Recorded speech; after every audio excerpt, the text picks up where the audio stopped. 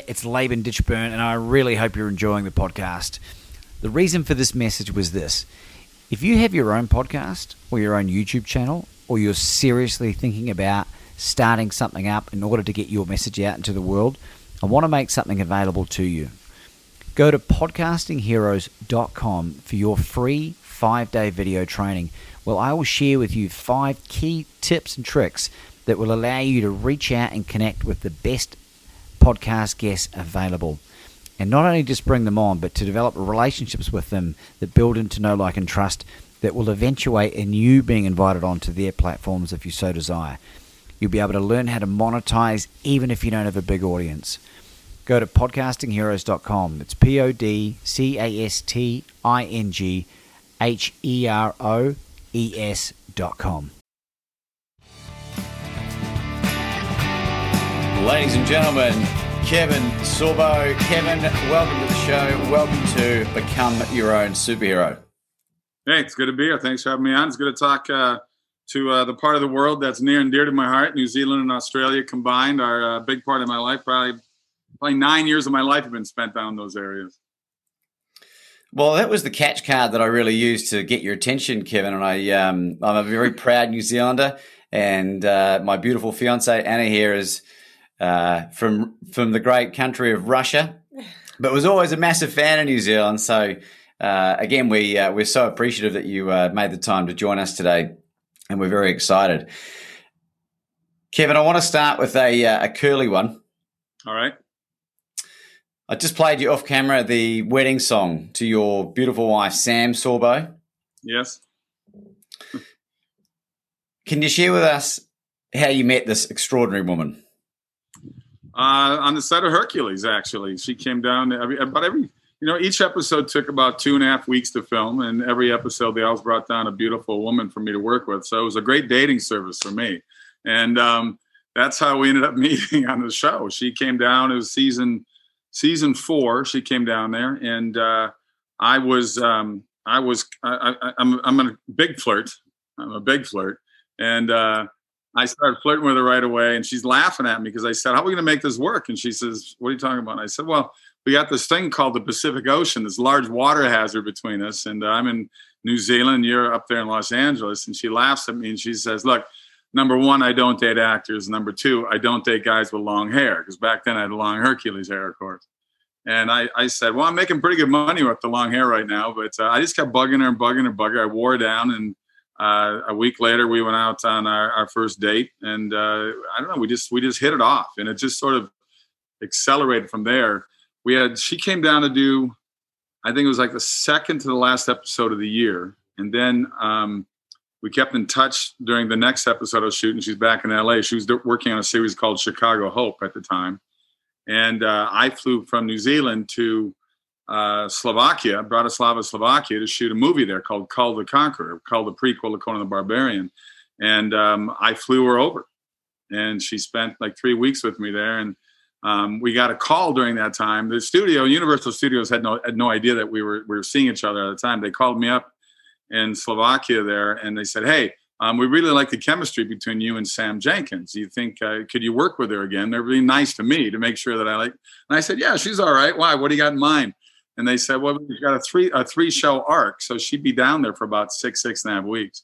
So I told her that, and then that was it. I mean, we had all that, we had about 2.5 months that we spent quite a bit of time together, and I proposed within 6 months. So there you go. Kevin, I feel truly blessed that I met a person of my dreams. How did you realize that Sam was the one? It's weird. It sounds corny, but I think it's a chemistry thing. I think it's, you can be attracted to people in your life, but it was more than that. It was just, we worked on a Friday night together. My brother was visiting. My older brother, Tom, was visiting with his son, my nephew, Craig. And they had only been in town about 2 or 3 days. And we had a 3-day weekend. So we worked on Friday together. And then we flew down to Queenstown because we went skiing down there. And it was weird that during the ski trip, the whole time I'm thinking of this girl. And I only met her one day. And I had weird images of getting a house and a dog and a picket fence and all this stupid stuff that I never would have thought of doing, because I was pretty much a confirmed bachelor well into my 30s, and I was in my mid 30s, and I was the only one in my family that wasn't married. All my 4 siblings got married in their 20s. My parents gave up on me because I seemed to have a different girlfriend every Christmas. So it was weird for me to have these thoughts, and I told my brother about it, and he's going, "Well, man, I don't know. It sounds like something's happening here." And I'm very good at my dialogue. I memorize my word lines well. I hit my marks. I do stuff. That first night working there, I lost. Looking at her straight on, I couldn't remember my dialogue, which was weird. And she thought I was being either a jerk or a guy that wasn't professional. And I looked at Michael Hurst, who played Eolus, my sidekick on the show, and I said, "Michael, help me out." He goes, "Dude, you're on your own," because he could tell something was going on. So I kind of knew right away. It was like a lightning bolt. Well, you've given a lot of men hope, Kevin, because I was 38 when I met Anna. And for anyone that's listened to any of the previous podcasts, they know that Anna is the woman that I knew that I wanted to meet, but was really beginning to think it wasn't going to happen. And it was the result of really the back end of 5 years of hard work, of transformation, and putting myself in a position where I could truly be loved. And reading your book, or a couple of your books now, and doing more and more research, trying to really understand who you are, I've got a newfound appreciation for you. And apart from your book being hilarious, it's really inspirational. So we're very grateful for that. I didn't want to write that book. I'll be honest with you. I mean, for those that don't know, at the end of season 5 on Hercules, I suffered 3 strokes, and it was out of aneurysm way up here in my shoulder. I didn't know about that. I'd been spitting blood clots into my arm, and I was having all kinds of problems with my hand was cold. These fingers were really numb. My arm was aching, bugging me. But I was shooting 12 to 14 hours a day. I was lifting weights an hour and a half every day. I was getting maybe 4 hours of sleep. And after 5 years of that, I think that had something to do with my getting sick. But to basically get three blood clots into the brain, I mean, I could have been killed. I could have been paralyzed the rest of my life. I guess I was lucky in one way, where it affected my vision and affected my balance. But it took 4 months to learn how to walk and balance again to some degree. And it took me 3 years to fully recover. I mean, I still have symptoms. I still have a 10% loss of vision in both eyes that I've gotten used to. But I still have balance issues when I get really tired, but people wouldn't be able to tell. But the last couple of years in Hercules were grueling for me. They were tough. I went from a 14-hour day to 1 or 2 hours a day. They had to work around me. And my wife bugged me to write this book, and I didn't want to write it because the male ego, right? You don't want it to show people how weak you become. And I'm playing Hercules on top of it. And she said, "You don't understand, Kevin. People know you around the world." I mean, by the season 3, we actually became the most watched TV show in the world. We're in 176 countries. In Russia, I got a lot of fan letters from Russia, I got to tell you. I was your youngest one. So I wrote the book, and I didn't want it. I wanted it to be motivational. And it's amazing. My wife was right, because when I started going to bookstores and doing autograph shows and signing my book, I had people came up to me that were not only stroke survivors, but cancer survivors, car crash, heart attack, whatever it may be. And they said, "Your book motivated me to stop feeling sorry for myself." And the True Strength title really came from on Hercules. I had a bunch of stunt guys making me look like a big stud, okay? I mean, I was doing most of my own fight scenes. I loved it because I'm an athlete, and I loved just the choreography of it all. And my stunt guys were awesome.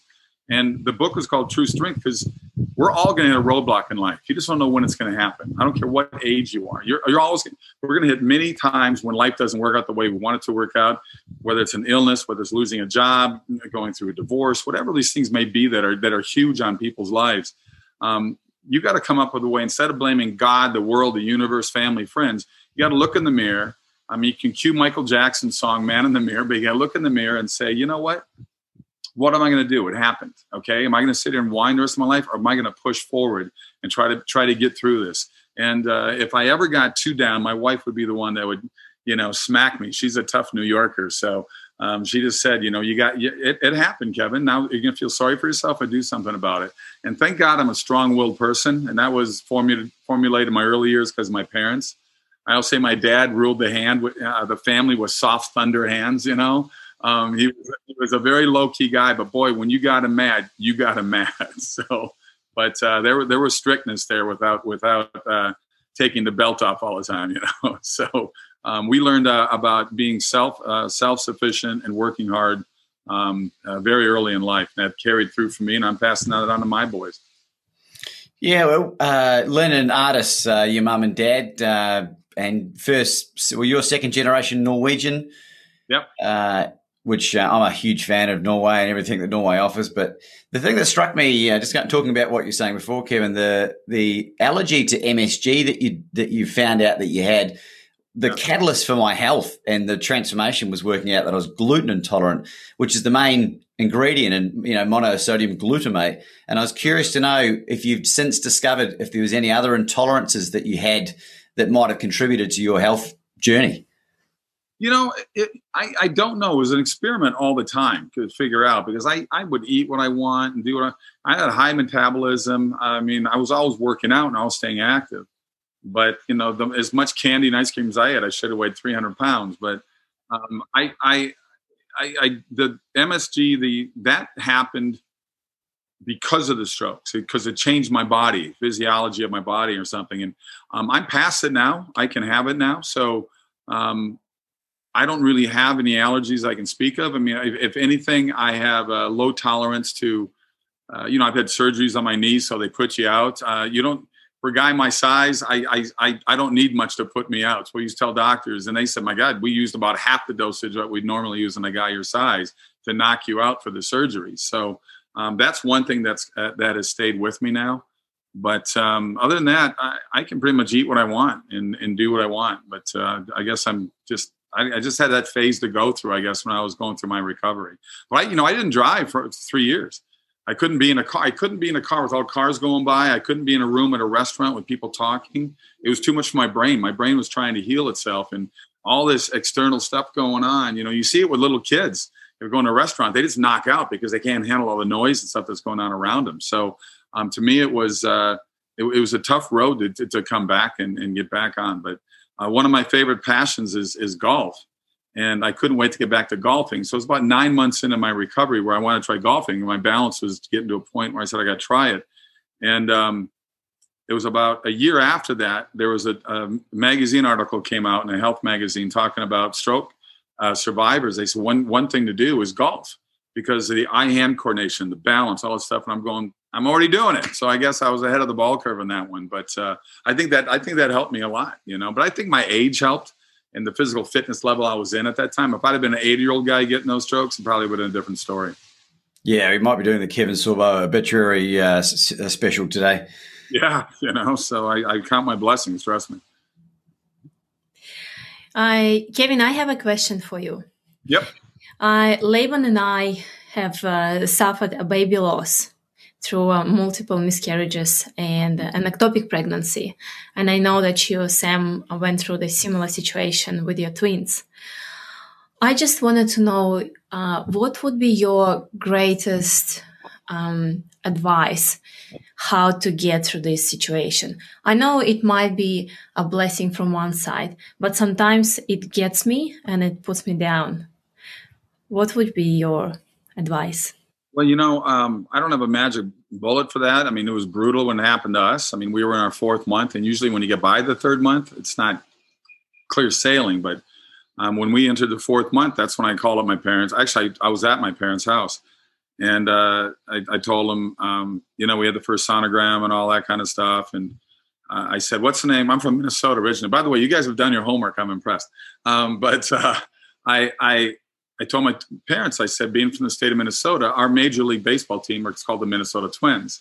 So I said to my mom, I said, "So what is the name of the Minnesota baseball team again?" She goes, "Well, you twins, of course, Oh my God, you're having twins." And she just totally freaked out, And then we were all celebrating, we're all happy. And then like 2.5 weeks later, when we went back to the doctor said, "I think we have a problem here." And it's a loss. You feel the loss, because the minute my wife is pregnant, and the minute you're pregnant yourself, that there's a life there inside of you. That there's something there that's growing, whether it's a female or a male. There's a life there. And as tough as it was on me, I think it's tougher on the woman. And she had to have that DNC surgery, that did not carry surgery and stuff. And it was brutal, And we were fortunate to get pregnant again and have Shane. And Shane was 12 pounds, 6 ounces. So that's like a stone, right? On 13 pounds. Oh, my God, Father. She was huge. My wife was huge. I mean, it's the biggest baby I've ever heard of in my life. It's still a record at the hospital. It's still a record at the hospital that we were at. And they had to do an emergency C-section because there's no way the baby was coming out that way. And I just remember how big my wife was. My wife's name is Sam, as you know. And with Braden, our first child, she ate so healthy. I mean, it was nothing but vegetables and just healthy salmon. That was it. And it was pretty easy. I mean, it took a while. We walked around the hospital. It was how hot was it that day in August? I think it was 120 degrees that day, which is, 50 degrees. Pretty hot, yeah. About 50. Hot. So we thought walking around the hospital would help, and it did help. We walked like a couple blocks around, went in, and like 5 or 6 pushes, and the baby came out. Well, with Shane, she was so big.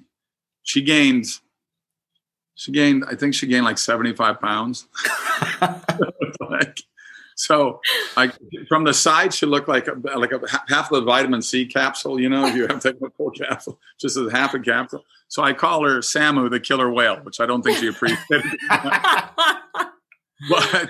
but the baby started moving to her side. Like I'm sure you've had Charlie horses. Like I've had them in my thighs and in my calves, and they are so painful. And I know this was 10 times worse. And I just ran for the nurse. I called her. The nurse came in. The nurse looked at my wife, and she, you know, they're supposed to be cool and calm, but her face, she went, I'm going to get the nurse. And she ran out to get, the doctor. She ran out to get the doctor right away. We got to get you in right now. Did emergency surgery, emergency C-section. So I sat there and watched the whole alien thing, the baby coming out of the stomach and everything. I was able to watch it because it was my kid. I don't know if I could watch somebody else's kid. And I just could tell the kid was huge. And they put him on the scale because, trust me, as a father, you're going to follow that kid wherever he goes. And his head was off the scale and his feet were off the scale. I took a picture, and they ended up putting in People magazine. They said, son of Hercules, setting a record for the size and stuff. And he's now 6'3", but he's just like skinny, just like little solid little like runner muscle, you know. But both my kids, my oldest 19, I'm 6'3", so the other one's 6'3". My oldest now 19 is 6'5". So he's taller than me now, and he lets me know. But when I went back into my wife laughing and crying at the same time, I whispered in her ears and I said, our twins came back as one baby. So we got the 13 pounds right there, you know. So it's become fun for my wife when she does meet people that have twins. She says, how much did they weigh combined? Because this one weighs more than almost every twin parents that we've met combined at birth. So it was, but I'll tell you, to get back to what you said, I mean, I think prayer is a good thing. And you got to, like you said it yourself, you got to look at it partially as a blessing as well, because obviously something was wrong there, you know, and nature has an amazing way of taking care of itself. But we just, you know, when you love something so much, it's so hard to really want to let go and understand that part. But yeah, you have to. I mean, it's, you know, it's tough to live in the past. And as I said, that was a roadblock you guys had to go through. I mean, I think of my high school girlfriend. That was really my first girlfriend. First love of my life. We dated for 3 years through high school and college. And her husband had 7 miscarriages. And I can't imagine having to go through that time and time again. But you know, I think with time and I think stress is a big factor in life too. And I think you got to find a way just to, like, you know, I'm a firm believer. I just got done working out, so I'm still kind of drying my hair here, but I still work out every day. I think working out, I think stretching, I think yoga, meditation, I think all those things are important. I tell people to say I have a hard time getting to bed at night. Mm-hmm. I said, you know what?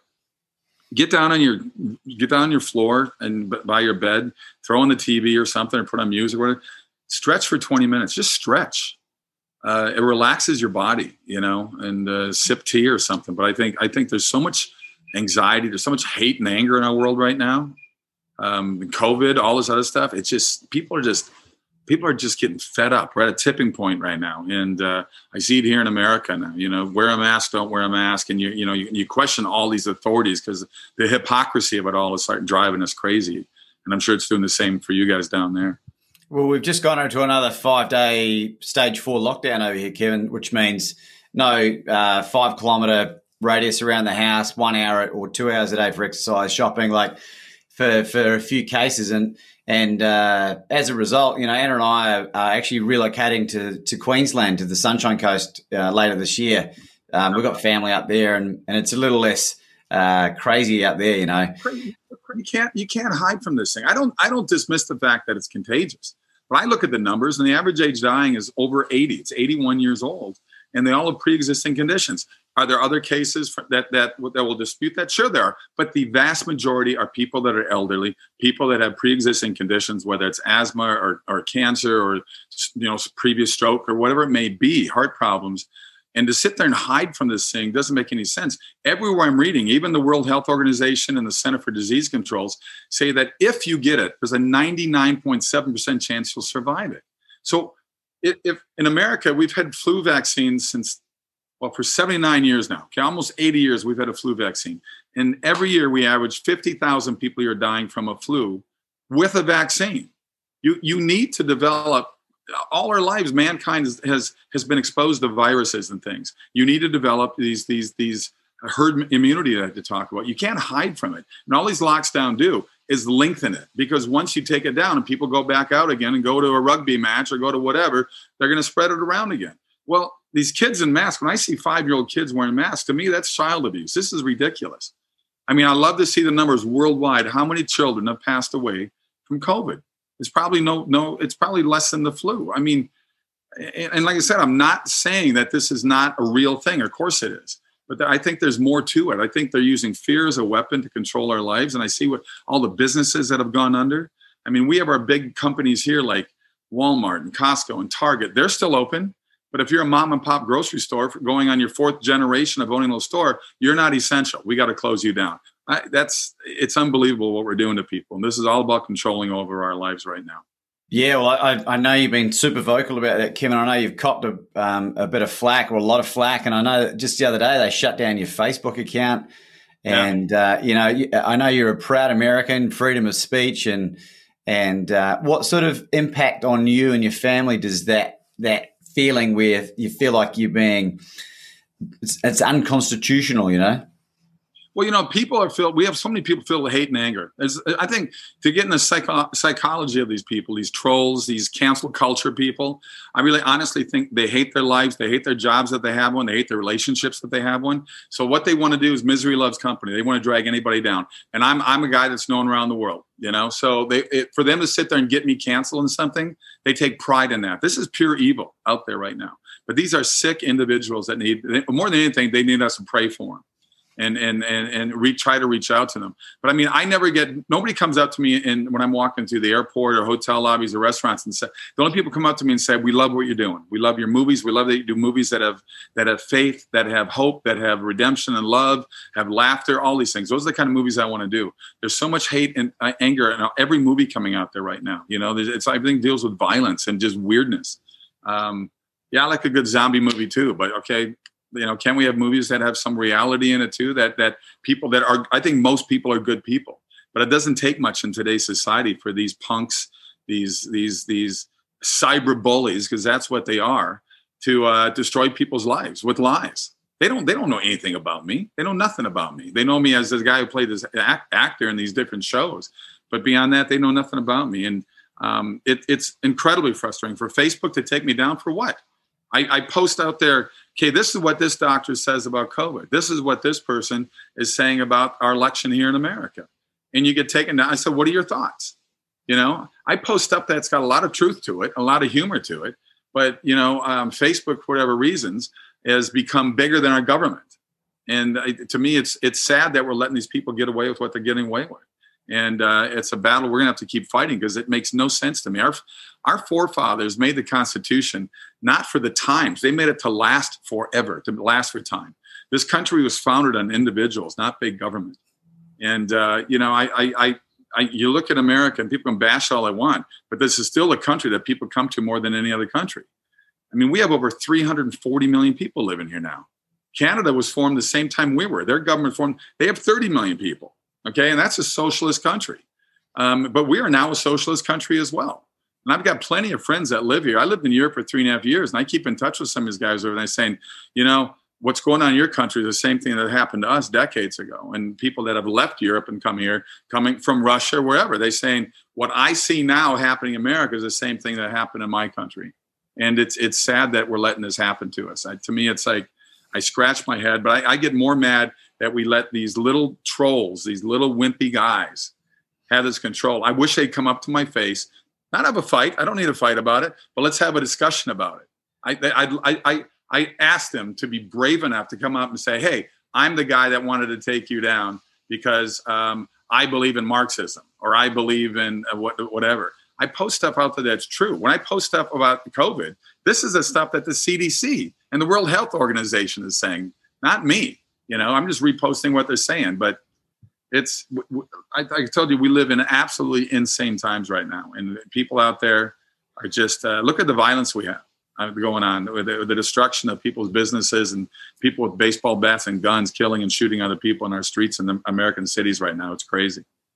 Yeah, it's. Being on the receiving end of the news over here, Kevin, I certainly found that it did me no favors getting on there every day trying to figure out COVID. I just got so infuriated and at times would lose my cool. I'll be totally honest. So the best thing I've done is just cut out a lot of that stuff as much as I can. Which is still a challenge at times. But I suppose for you and your family, I know you moved to Florida not that long ago, and would you ever consider buying a place in New Zealand and just disappearing off the face of the earth? My dream has always been, I've said this for years. After Hercules finished, I did a show up in Canada, and I hope Canadians won't take us a blast to them. I love Canada. When I talked earlier about their population compared to ours, I think it's just too cold for a lot of people up there. I mean, the guys I play golf with down here, all three of them are Canadian guys. But I love Vancouver, and I shot Andromeda up there for 5 years. But if I could get another 7-year series in New Zealand, I've been saying this for the last dozen years, easy. I would do it in a second, and I would retire down there. I would just say, that's where I would stay. I loved it down there. I had a blast. The only tough thing for me was the last 2 years of my series, just fighting through my illness. It sucked. I mean, I joke about how I wouldn't wish what happened to me on my worst enemy. Then I said, well, I'd give it to the Taliban. They could have it. They can have it.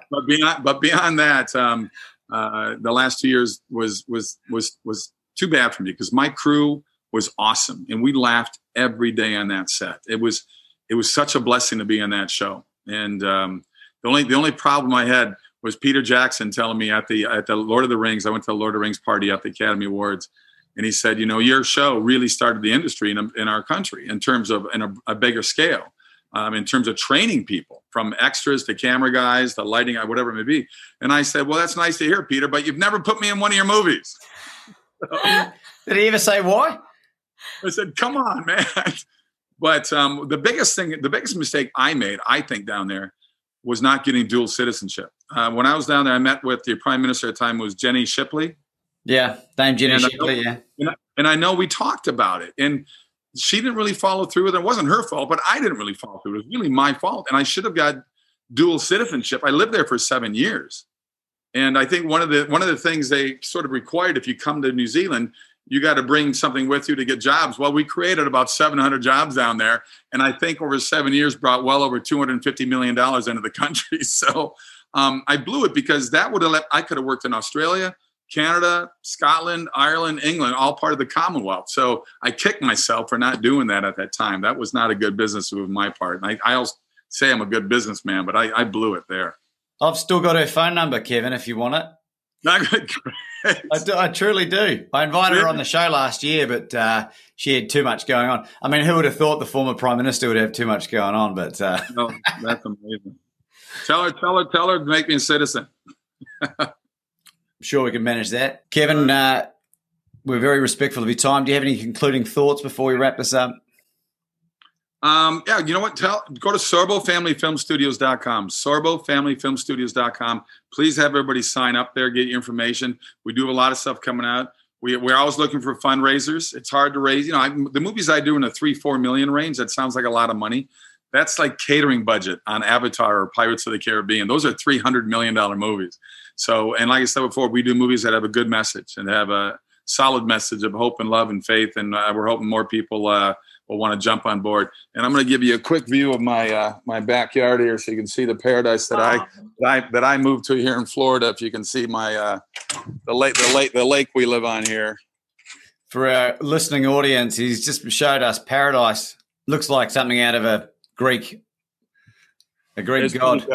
It's pretty good. We just moved in. We still got boxes all over the house right now. So we're still settling in. We've only been here for about 2 weeks, but we've been looking for a long time out here, and this is just it's been amazing.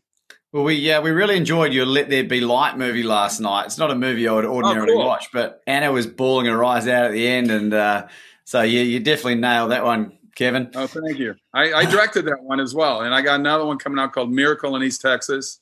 And it's got John Ratzenberger in it, and Lou Gossett Jr. and Tyler Mane. People that know Tyler Mane from the WWF. He's a 6'9" wrestler guy, but he's also Sabretooth in all the X-Men movies. Yeah, and that was my wife in that movie. Played my ex-wife in the movie. Wow, fantastic! That was Sam, and those are my two boys in that one as well. So more to come, guys. More to come. Hey guys, Kevin Sorbo here, and I just finished an interview with the Laban Ditchburn. He's awesome. He's great. He's fair. He's well-versed, and I got to tell you one thing, he was incredibly prepared. He did his history on me. I was blown away by some of the things I didn't even know that he knew about, or anybody knew about for that matter. So it was awesome. So highly recommend it, and he's a good mate. All the best.